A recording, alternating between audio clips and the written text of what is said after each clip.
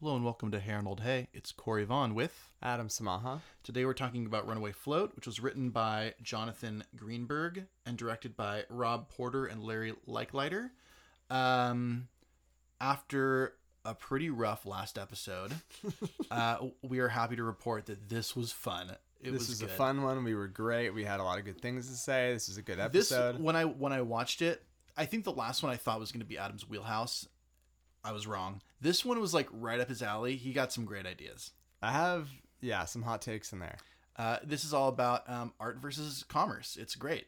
Yeah, we talk about capitalism. We talk about neoliberalism. We talk about art. We talk about sincerity, genuine art making, consumption, commerce, society, governance, Patreon. Patreon. Patreon. Oh, which reminds me. Stop it. Hit up our Patreon. Yeah. Give us money. We really need it. Because we don't want to go to a person like Big Bob to get the money rolling in. We're relying on you, which happens the in this people. episode. Yeah. Yeah. We talk about sponsored content versus branded content. We do. This is a surprisingly great... This episode, not our episode, the episode of Harold that we talk about is a really good visual parable of the throes of economics, basically. Yes. Yeah. It's great. Good. And not only is it a parable where the images represent something true, they also straight up say those things. So there's there are many layers of truth told in this episode. If you ever thought Craig Bartlett might be a communist, this is the episode. This is the episode, not to out him, but thanks for joining us. We're glad to be back. Enjoy the episode. Yeah, thank you. Bye-bye. Bye.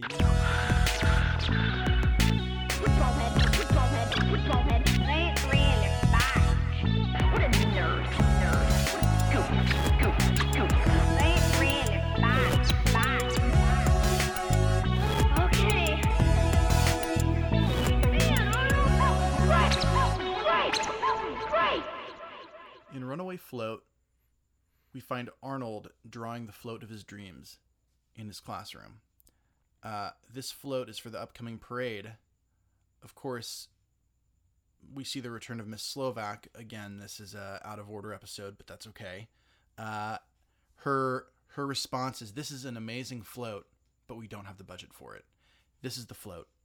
It's a carnival boardwalk fair that represents a stand-in for the city, as Arnold explains. There's the roller coaster represents downtown because it's crazy and unpredictable. The souvlaki stand represents another part of the city because there's all this great food there. And he kind of relates each different piece of this float that is represented by a carnival. He takes each different piece and connects it to the city. Arnold really understands the ether of his city. But of course, it can't be done. They don't have the budget. But Helga has an idea. She approaches her father, a wealthy businessman, owner of Big Bob's Beeper Emporium, and suggests, hey, let's make a float and put the name of your business on it. You can sponsor it.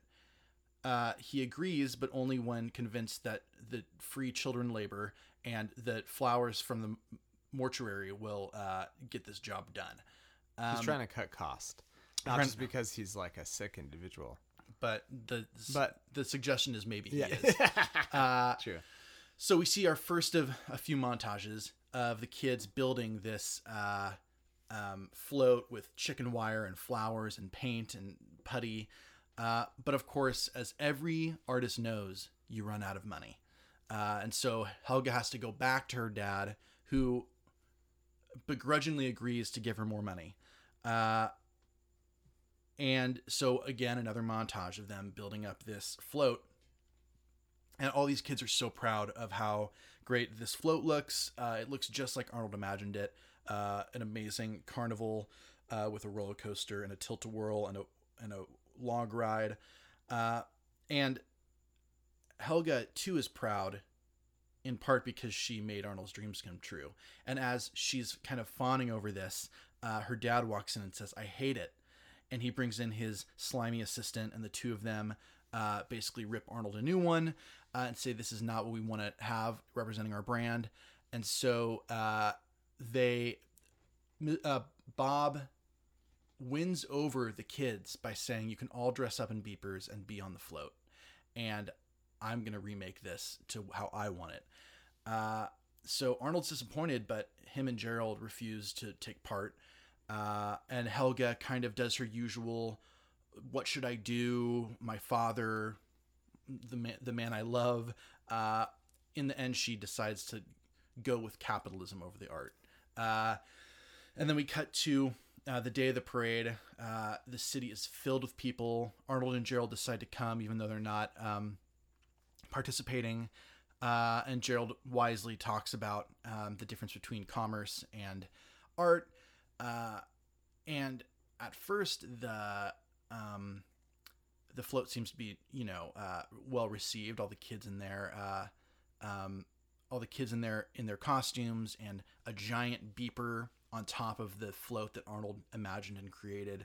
But of course, this episode is called Runaway Float. And so fairly quickly, Bob loses control of this float that he's controlling with this cheap remote control. And it becomes, which we'll talk about later, it becomes this visual metaphor of the ups and downs of commerce.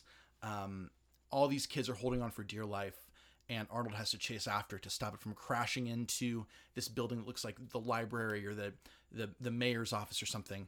And so Arnold does save the day. He pulls an emergency brake and stops it in its tracks, and the giant beeper falls apart, and the whole city sees this amazing float that Arnold designed. And their team actually wins the competition for best float, and Bob relinquishes his win and basically invites the kids up to share the glory. And it ends just sweet and nice. But really, and that's the episode, but really it's the meat of the episode is really good. I don't think the ending, I think the ending was just, I don't know. Tell me what you think, Adam, but it seems like the ending wasn't really important to the episode. It just was a way to end it. The episode needed to end. And so there was not really, it didn't feel like, and this is how capitalism works, or this is how art wins at the end of the day. It just was a way to move on to the next episode. But I feel like most of the episode was actually more interesting than the ending was. I don't know. I think there's, well, do you want to jump in right away to what I think of the ending, or no? No. Yeah, okay, we let's talk about it. But that's something I was thinking about, is that, yes, let's go into it later.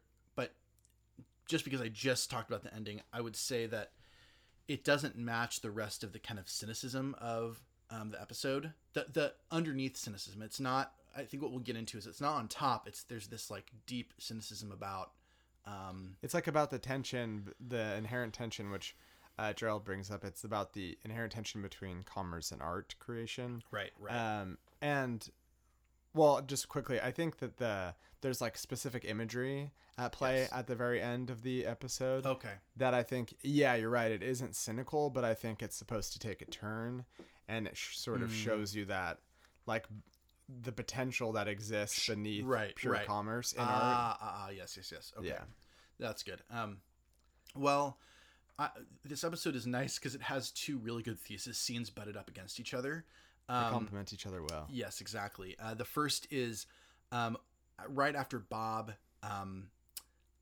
basically refuses to use Arnold's designed float and says he's going to change it. When Arnold and Gerald leave, Helga kind of processes that dilemma, which is the most Helga thing to do. The poetic tension that she displays is really great. It's always on one hand, on the other hand. And then right after that, Arnold and Gerald go to the parade, and bummed out Arnold gets confronted by Gerald, who kind of, as he does, shoots it to him straight. And I think these two conversations are at the heart of this episode. So let's listen to that.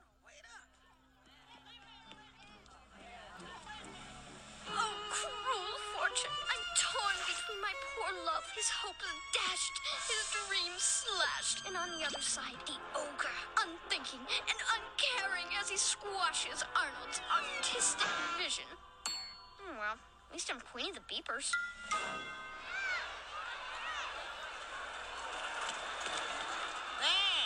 surprised to see you out for the parade, Oscar. What, are you kidding? It's a great place to pick up loose change that people drop. Yeah, and a few loose screws, I'll wager. Thanks for coming out to the parade, man. Yeah, would have been a great float. Too bad they turned it into a beeper. Arnold, it's art versus commerce, and commerce always wins. I saw it on that Wall Street show. Hey, look, here comes the parade. So let's jump in, I guess, first to the Helga section, which, as we said, it's the very common Helga trope to wrestle with between her father and her love. I like that she calls her like bigoted capitalist father an ogre. That's very turn of the century kind of motif. I do have a thought. Do you have any like gut thoughts on that bit? No, I think that was a good summation of it. I think as we discussed so far, that's good. Yeah, so what I like about it is, and we kind of talked about this off mic, but that she is wrestling between, like the imagination, the art, the design that Arnold provides, and then kind of the reality of capitalism, I guess, but more specifically the reality of the business of her father. And then, underneath that is kind of the throes of capitalism. But I like that her decision lies in the last statement, which is, well, at least I'm queen of the beepers, which creates like a true class system and puts her on top. And when she's on the actual float, she's on top, she's wearing a crown. And so there's this like royal, this episode to me is a visual fable of capitalism, but what's interesting is that they mix it with, a kingly feudal type system as well. Totally. And I think what she understands is that she's an interesting person in the whole equation because she is well-intentioned. Like, she understands that to have Arnold's dream come to fruition and his art to be expressed fully, that it needs to be funded in some way. Right. And because the school is underfunded and therefore the arts are underfunded in the school, it's either making this deal with the devil, essentially, which is her father, and going to him and asking for money. And at first it seems, and this is what is sort of interesting about this, is that it shows that at first, it seems like you are going to win out in this instance, but then when the person with control is the person with the money, so and the person that has the overwhelming influence in the equation is the person with the money, and they may like to, and it's weird to talk about it in the context of this dynamic with Helga and her dad and Arnold and everything, but when you have it's like he kind of likes the idea of having his business be promoted in a specific type of way, and then when he sees that it's almost too abstract for him to comprehend, and he has like a very simplistic understanding of advertising, right, which is like everything has to be so on the nose. Like, I'm selling beepers, therefore there should be a giant beeper, and there should be a bunch of minion beepers running around. He doesn't understand that like true like advertising and trying to get people to like be into your thing is like a psychological play, and so like that's where the whole idea of like selling a lifestyle as opposed to selling a product comes into play. And in a way, Arnold, he could use Arnold's good work to actually benefit his company and humanize his beeper empire, but he's too foolish, and that shows the fact that just because you have money doesn't mean you have sense or talent. And just because you have money doesn't mean you have sense. Yes. Oh. CENTS. I didn't even see what I did there. Yeah, you did great.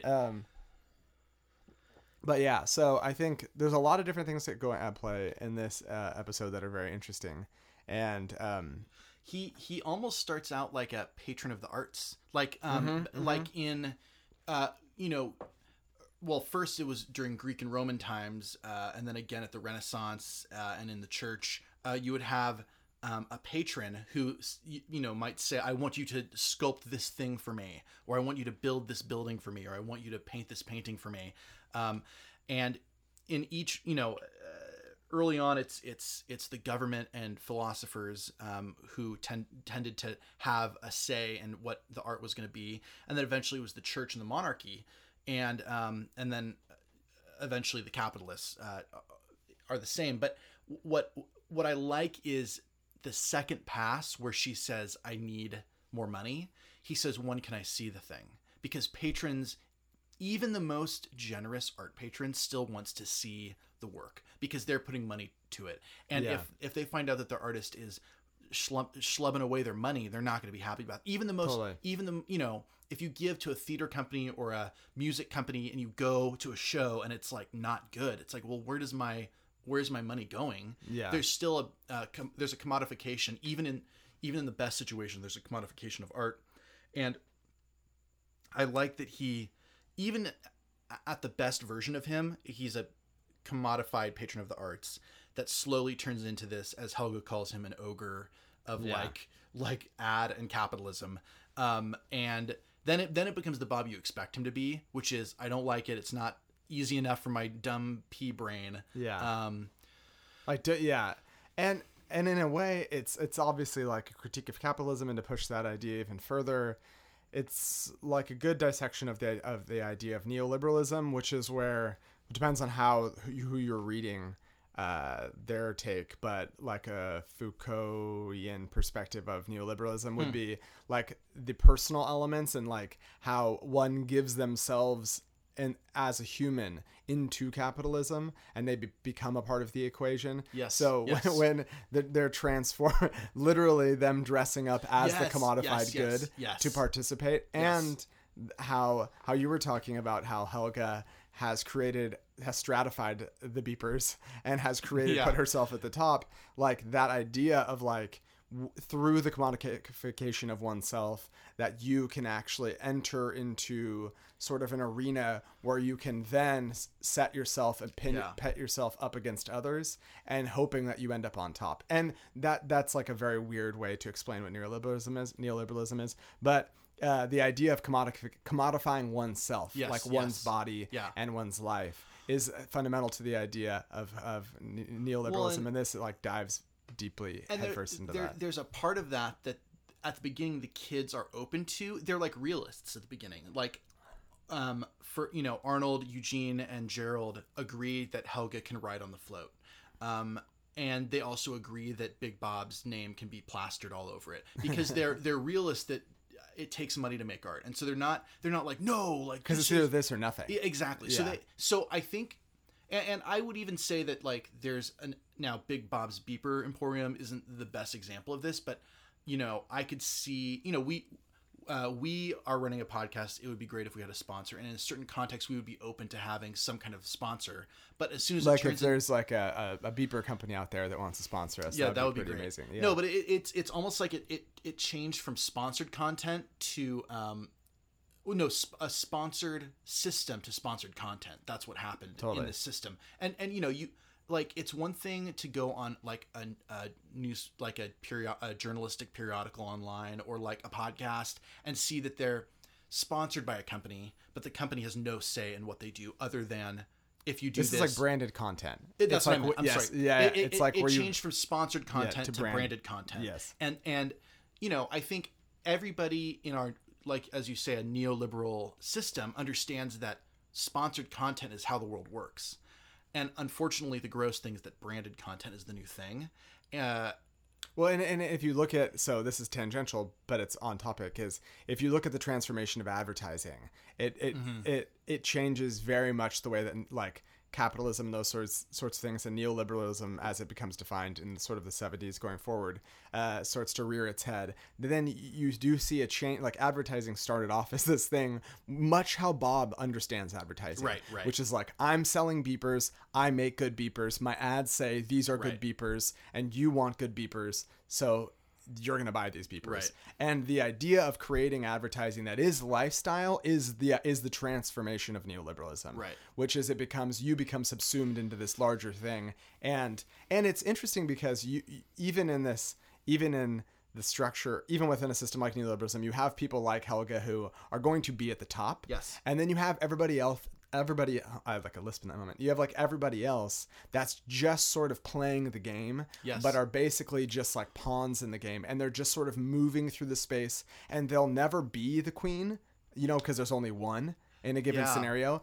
And so, but they still get to engage to some degree with, I mean, this is going even further down the rabbit hole, but like with the hope of becoming the queen. And that's not expressed in this episode at all. They're all totally happy and contented, and being little beepers running around the float. What's interesting is there are two ways that the kids give in to I guess work for the man, and one is where they're truly part of the creative process. Yes. And the other is they're tricked into it. In both cases, they're being sponsored by a brand, but the difference is one is like basically at first it's just the kids making and playing and building, and they're still working. They're sweat. They're like exhausted at the end.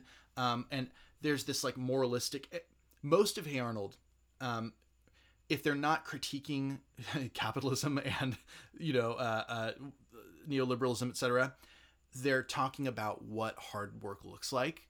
There's some of that is a little bit propaganda-ish, but it's also not a bad thing. I mean, I saw an episode today, moving forward in a few episodes, about Harold having to kind of pay penance by working at the butcher shop, and it's a really fulfilling episode to watch because it doesn't hammer it on your head that hard work is good.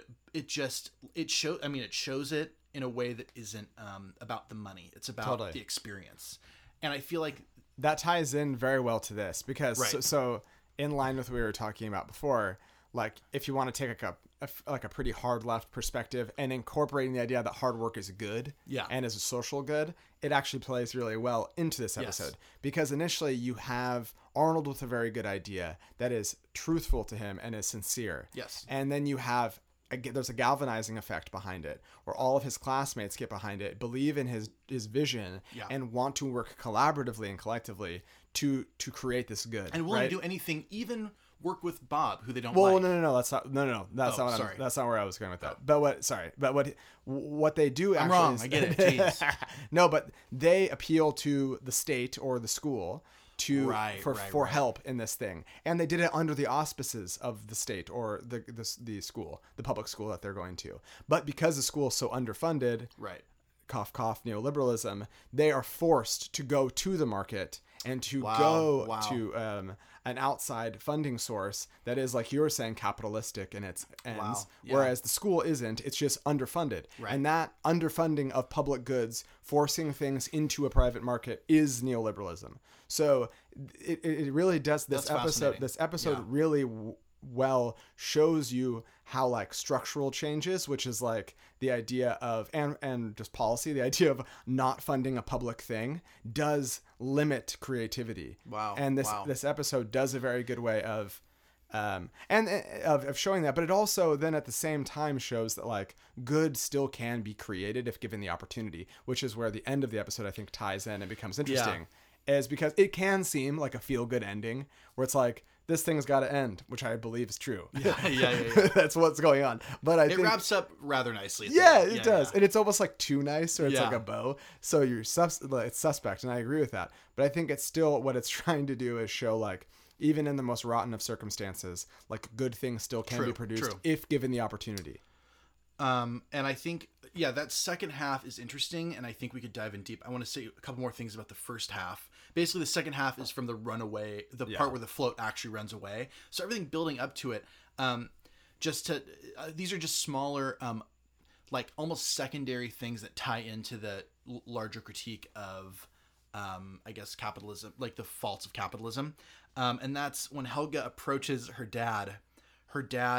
At first he's like, this is stupid. No way. I'm not going to pay for that. And she says, no, it's a good deal. This is going straight to the product.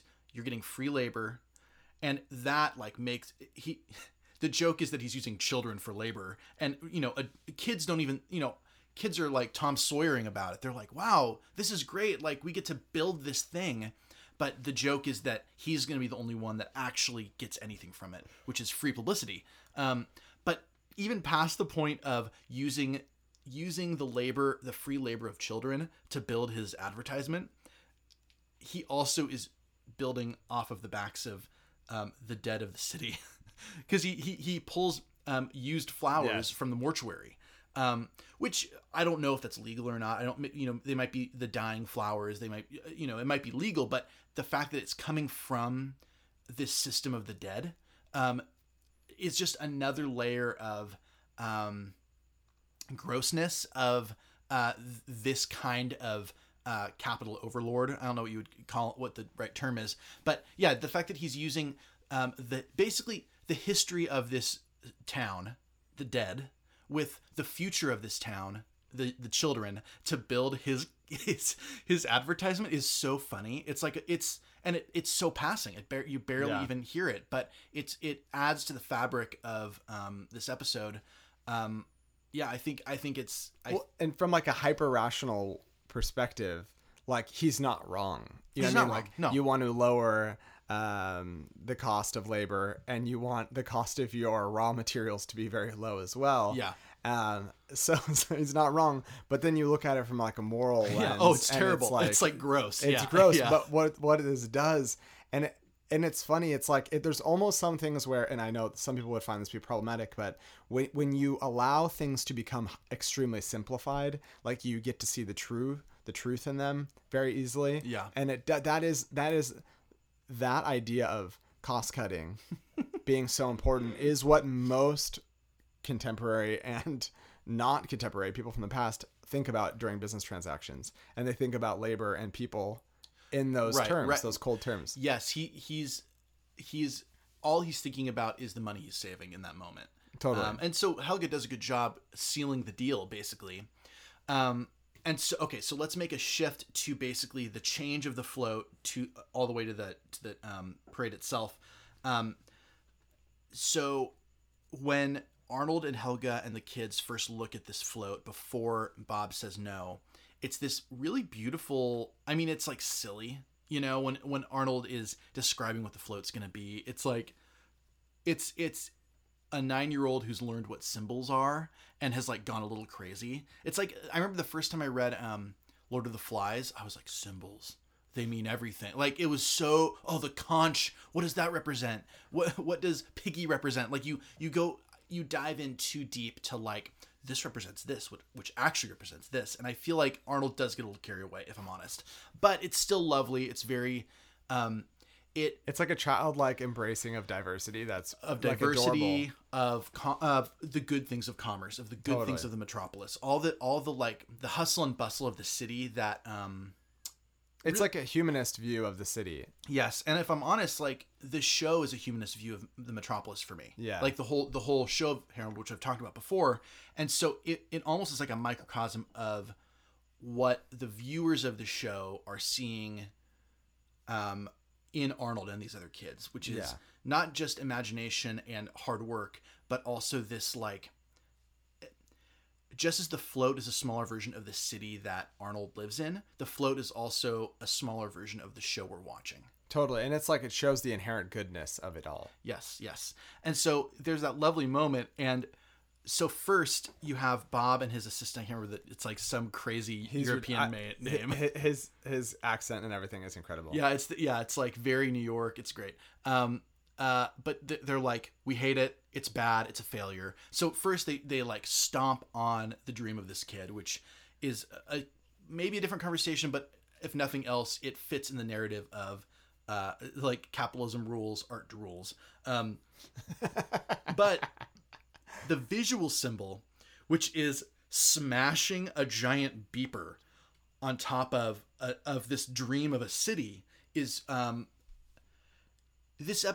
it's one of many visual puns, not just puns, but like it's a visual symbol of the city. Yeah. What the city is trying to become, which is a giant, ugly. Well, the great thing about the use of the beeper as well is that it's like a critique of progress to some degree too. Sure. And it shows the limitations of technology and stuff, because the things that Arnold has structured his city on are sort of things that have existed forever. They're timeless. They're timeless things. And then you have this like very antiquated technology that is being put above all else, which is this beeper, which is really hilarious if you think about it that way. Yeah, because even by 96 or probably 98 when this episode came out, like the beeper was on the down and the mobile phone was on the up. Well, they're like, if you're a kid, a little kid or younger person, if you're not like I guess late millennial, like if you're not in your mid 30s or right now, early 30s now or late 20s, you don't even know what a beeper is. Right. You've never seen one before. You didn't see your parents use them. Right. So it shows that like while they were probably like there was more a lot common common then, they were still on the outs in 98 for sure. Even when this show was being made. Yes. So that makes him, I think it adds to the hilarity of his character and his sort of push for everything.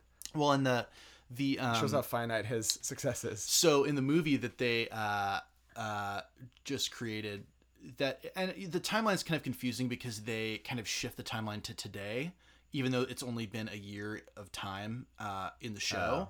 But what I like about it is Bob is a complete failure. Spoiler alert. It's like there's a scene of him just bored, and I think they're living in his old warehouse and building.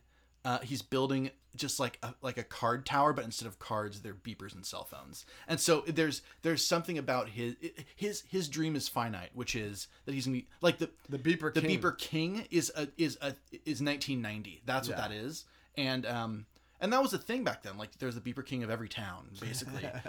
And I love what you brought up earlier about the kids putting on the commerce, putting on the capitalist good. Yeah. And becoming it. Yeah. Like totally embracing it.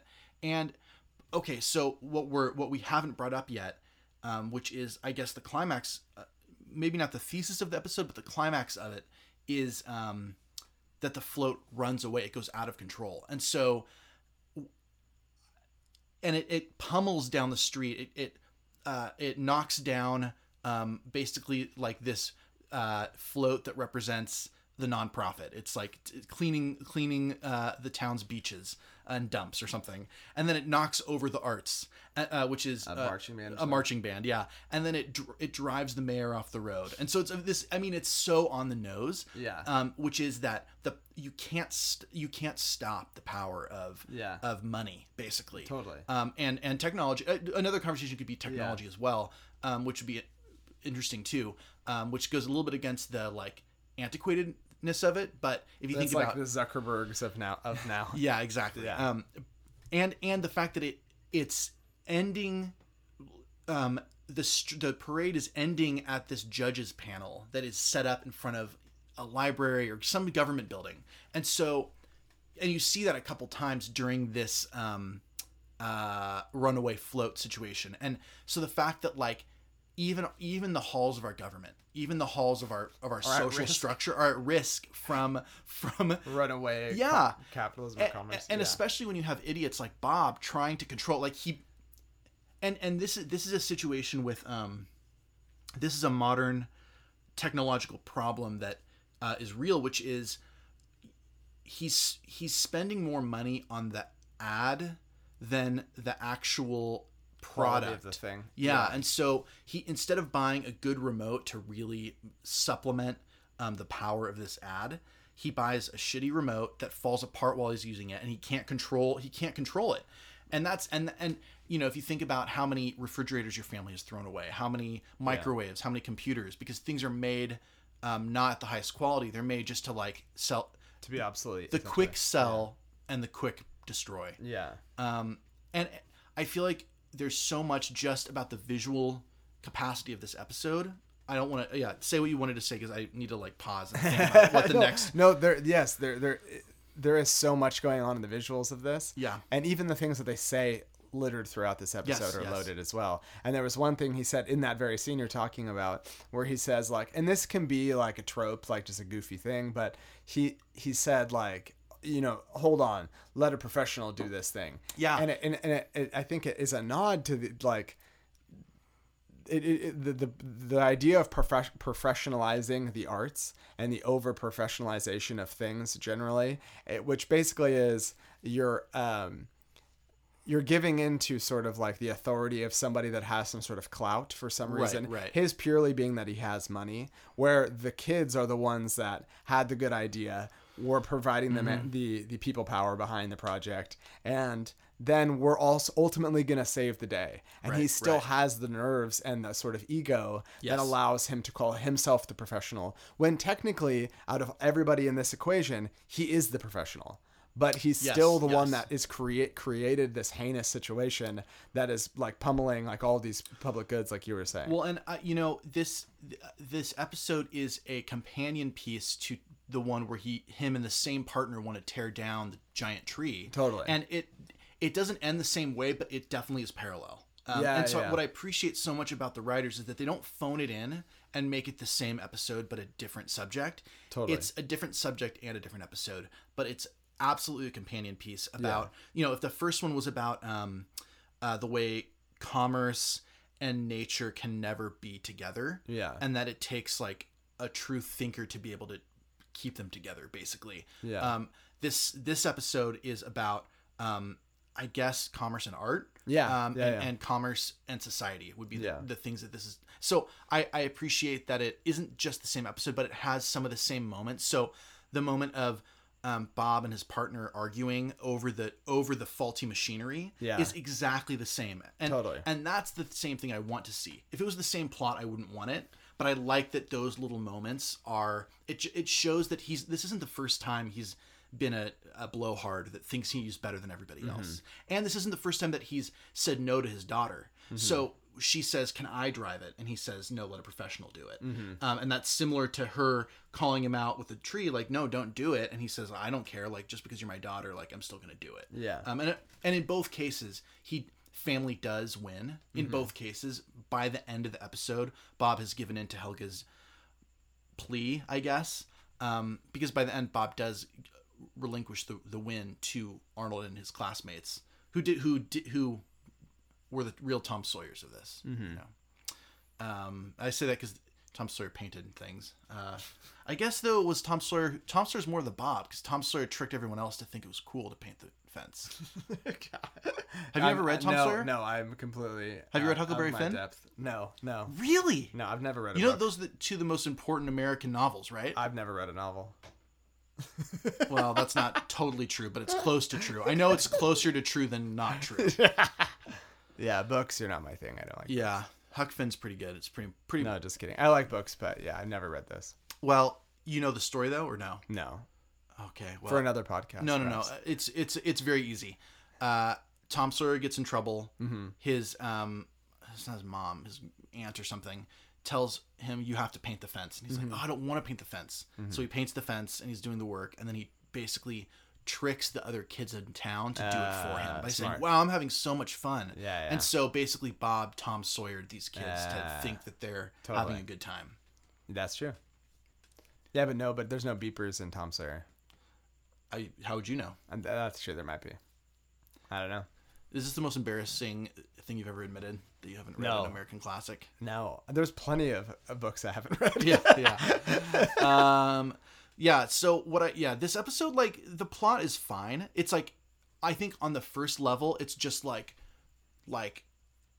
which is a common trope, which is the little guy against the big rich overlord. Yeah. And that's repeated a lot, not only in Hey Arnold, but in a lot of, cartoons and novels, etc. But novels. We keep talking about these things called novels. Okay. It's not like you watch so much TV either. It's not like, the thing is, listeners, it's not like Adam's like, "I just play video games and watch TV." Like, he doesn't do that either. He reads a lot of I want to tell them the text. You should tell them. He texted me about a new magazine. That was what he texted me this week. It's from 2012. Even worse than I just found out about it recently. Yeah, it was. So he just nerds out about not Tom Sawyer, basically. Yeah, so he is a nerd. He's not a TV nerd, not a book nerd. If you've listened to me on this podcast, you understand that I'm very much a nerd. Yeah. Yep. So this is this episode is not like, if it was just the plot, I'd be like, yeah, it's pretty good. But I think you add in all the visual and philosophical layers, you realize that it's a really weighty episode with that. It's like constantly moving. And what this episode does very well, to add to what you're saying, is it's both implicit and explicit. Yes, exactly. Which I think is really great. So this is one where because it's so rich with all that stuff, you can really go down the rabbit hole with it, but you're never actually that far from what's going on in the show. Yeah, which feels really good. Yeah, it doesn't feel like we're pulling out of. Yeah, we're not. No, we're not at all pulling out of left field. No, though I don't know. I think the trope of big rich overlord over the little guy is so common, so they might have even only been thinking about that. It's possible. Yeah, and they just kind of like rolled into an economic critique. Well, no, I think they did it explicitly because of what Gerald, that quote Gerald says, and even what Helga says. Like, this is the one, I think, of all the ones that we've watched so far, besides maybe, well, even the tree one is not quite as rich with like the sort of lines, the actual specifics. Yeah. This is the one I think goes with the most specific lines and themes about the sort of things we've covered. Yeah, and even all these, like, even Mr. Kakashka saying this is a great place to pick up loose change. Like, it's a passing line, but it still has economic feet. It still exists in the same conversation. Yeah, he doesn't see the thing as like a place to like get together with your fellow citizens and people. He's purely there to like make literally sense. Sense, like loose change, not even like and that rip a person off. It's like oh, it's so funny. I'm trying to think because this is I don't know. I think this is a good episode. It's like both like a fun episode, fun episode. Fun, yeah. It's a good episode, and it's also rich with the shit that you and I like. Yeah.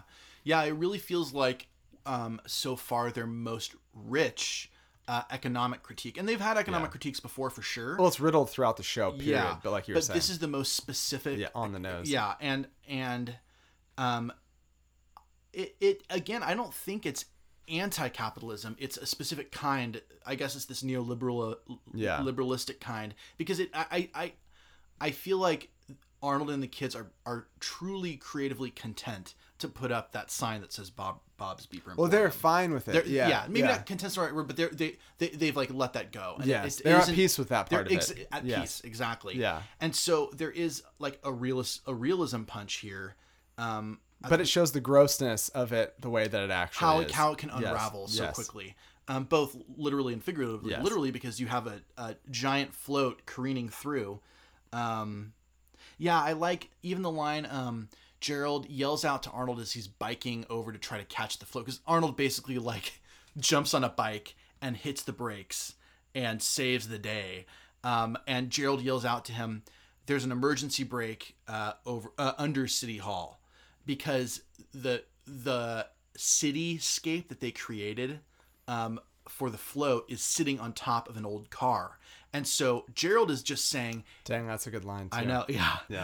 Gerald's saying it's located. Find City Hall on the little map, and you'll find the emergency brake. But that's like such a loaded line. There's some kind of like it's about how it may seem like this is careening towards City Hall, but actually City Hall has it under control. So there's this, or like, like the possibility, like there is a possibility. Yes, there's at least through governance, good policy, the possibility does exist that this could not happen. Because he could have said, "Oh, it's under the Souvlaki stand. It's under the Tilt-A-Whirl." No, it's under City Hall. Yeah. It's a really good passing line, like many of them in this episode.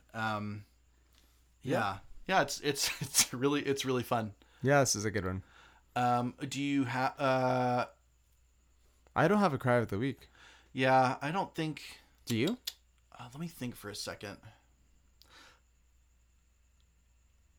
I think just a couple tears. It's not strong, but Bob coming in and ripping down Arnold's dreams. That is good. I mean, it's like jarring. It's not really sad, but you hear in Arnold and Helga's voice like you hate it because it's so cold. Because it is like you can't walk.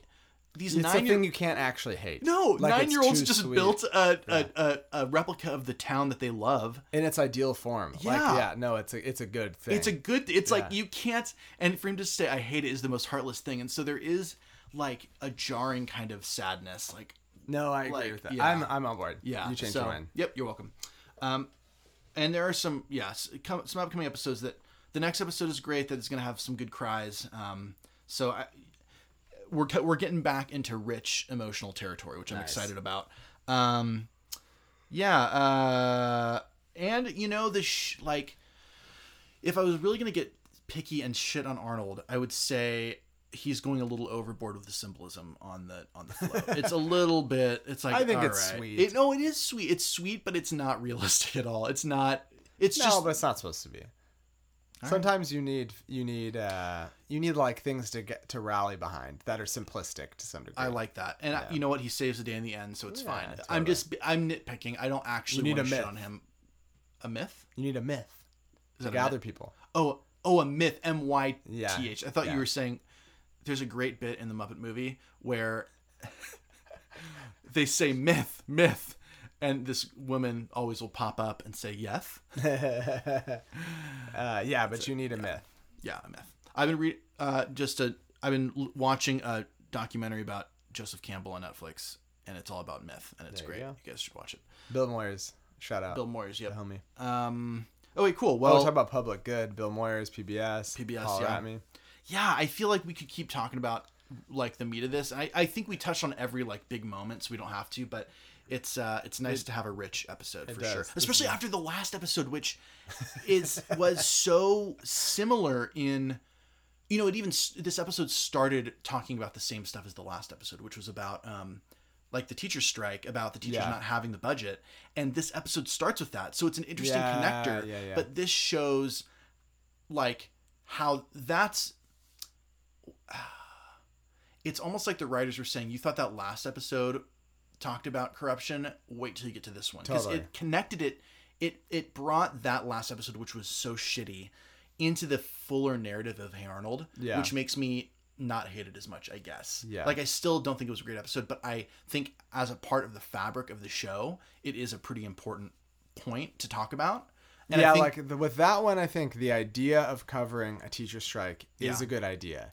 The way that they did it, I thought, undercut the idea. Yes, I agree. No, I totally agree. They didn't do that this time. They delivered. They delivered. Yeah.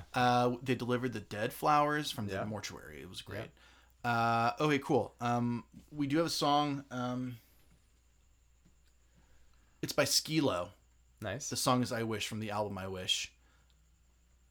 Welcome to 1995, everybody. This is the musical play. Enjoy it. Email us at hey.haroldhey@gmail.com. Rate, review. Please rate and review. We've got some really sweet ones recently. We would love to get more. I'm like, if you've already rated and reviewed, just do it again. Grab somebody you know's email and just jump right on their iTunes. I'm strongly considering messaging people that are friends of mine and saying, can you please just do this? Because we should have so many more. Like, we have friends that could do it for us. We just need to ask No, but that's a lie. That's lying. Well, I have friends that listen to it who have not written a review. Oh, I thought you were just coercing just people you know. But also that. You can't say that on a hot mic. Hot mic. All right, well, thank you for joining us. Enjoy the music. Thanks, y'all. See you soon. Bye-bye.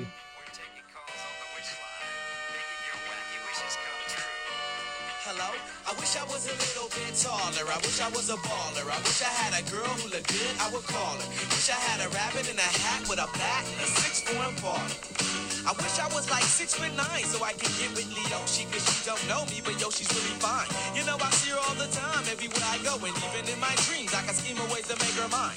Cause I know she's living fat. Her boyfriend's tall and he plays ball, so how am I gonna compete with that? Cause when it comes to playing basketball, I'm always last to be picked, and in some cases never picked at all. So I just lean up on the wall, or sit up in the bleachers with the rest of the girls who came to watch they man ball. Dag y'all, I never understood black, why the jocks get the fly girls, and me, I I get the hood rats. I tell them scat, skittles, kabobble. Got hit with a bottle, was in the hospital for talking that mess. I confess it's a shame when you living in a city that's the size of a box and nobody knows your name. Glad I came to my senses, like quick, got sick to my stomach, overcome it by thoughts of me and her together, right?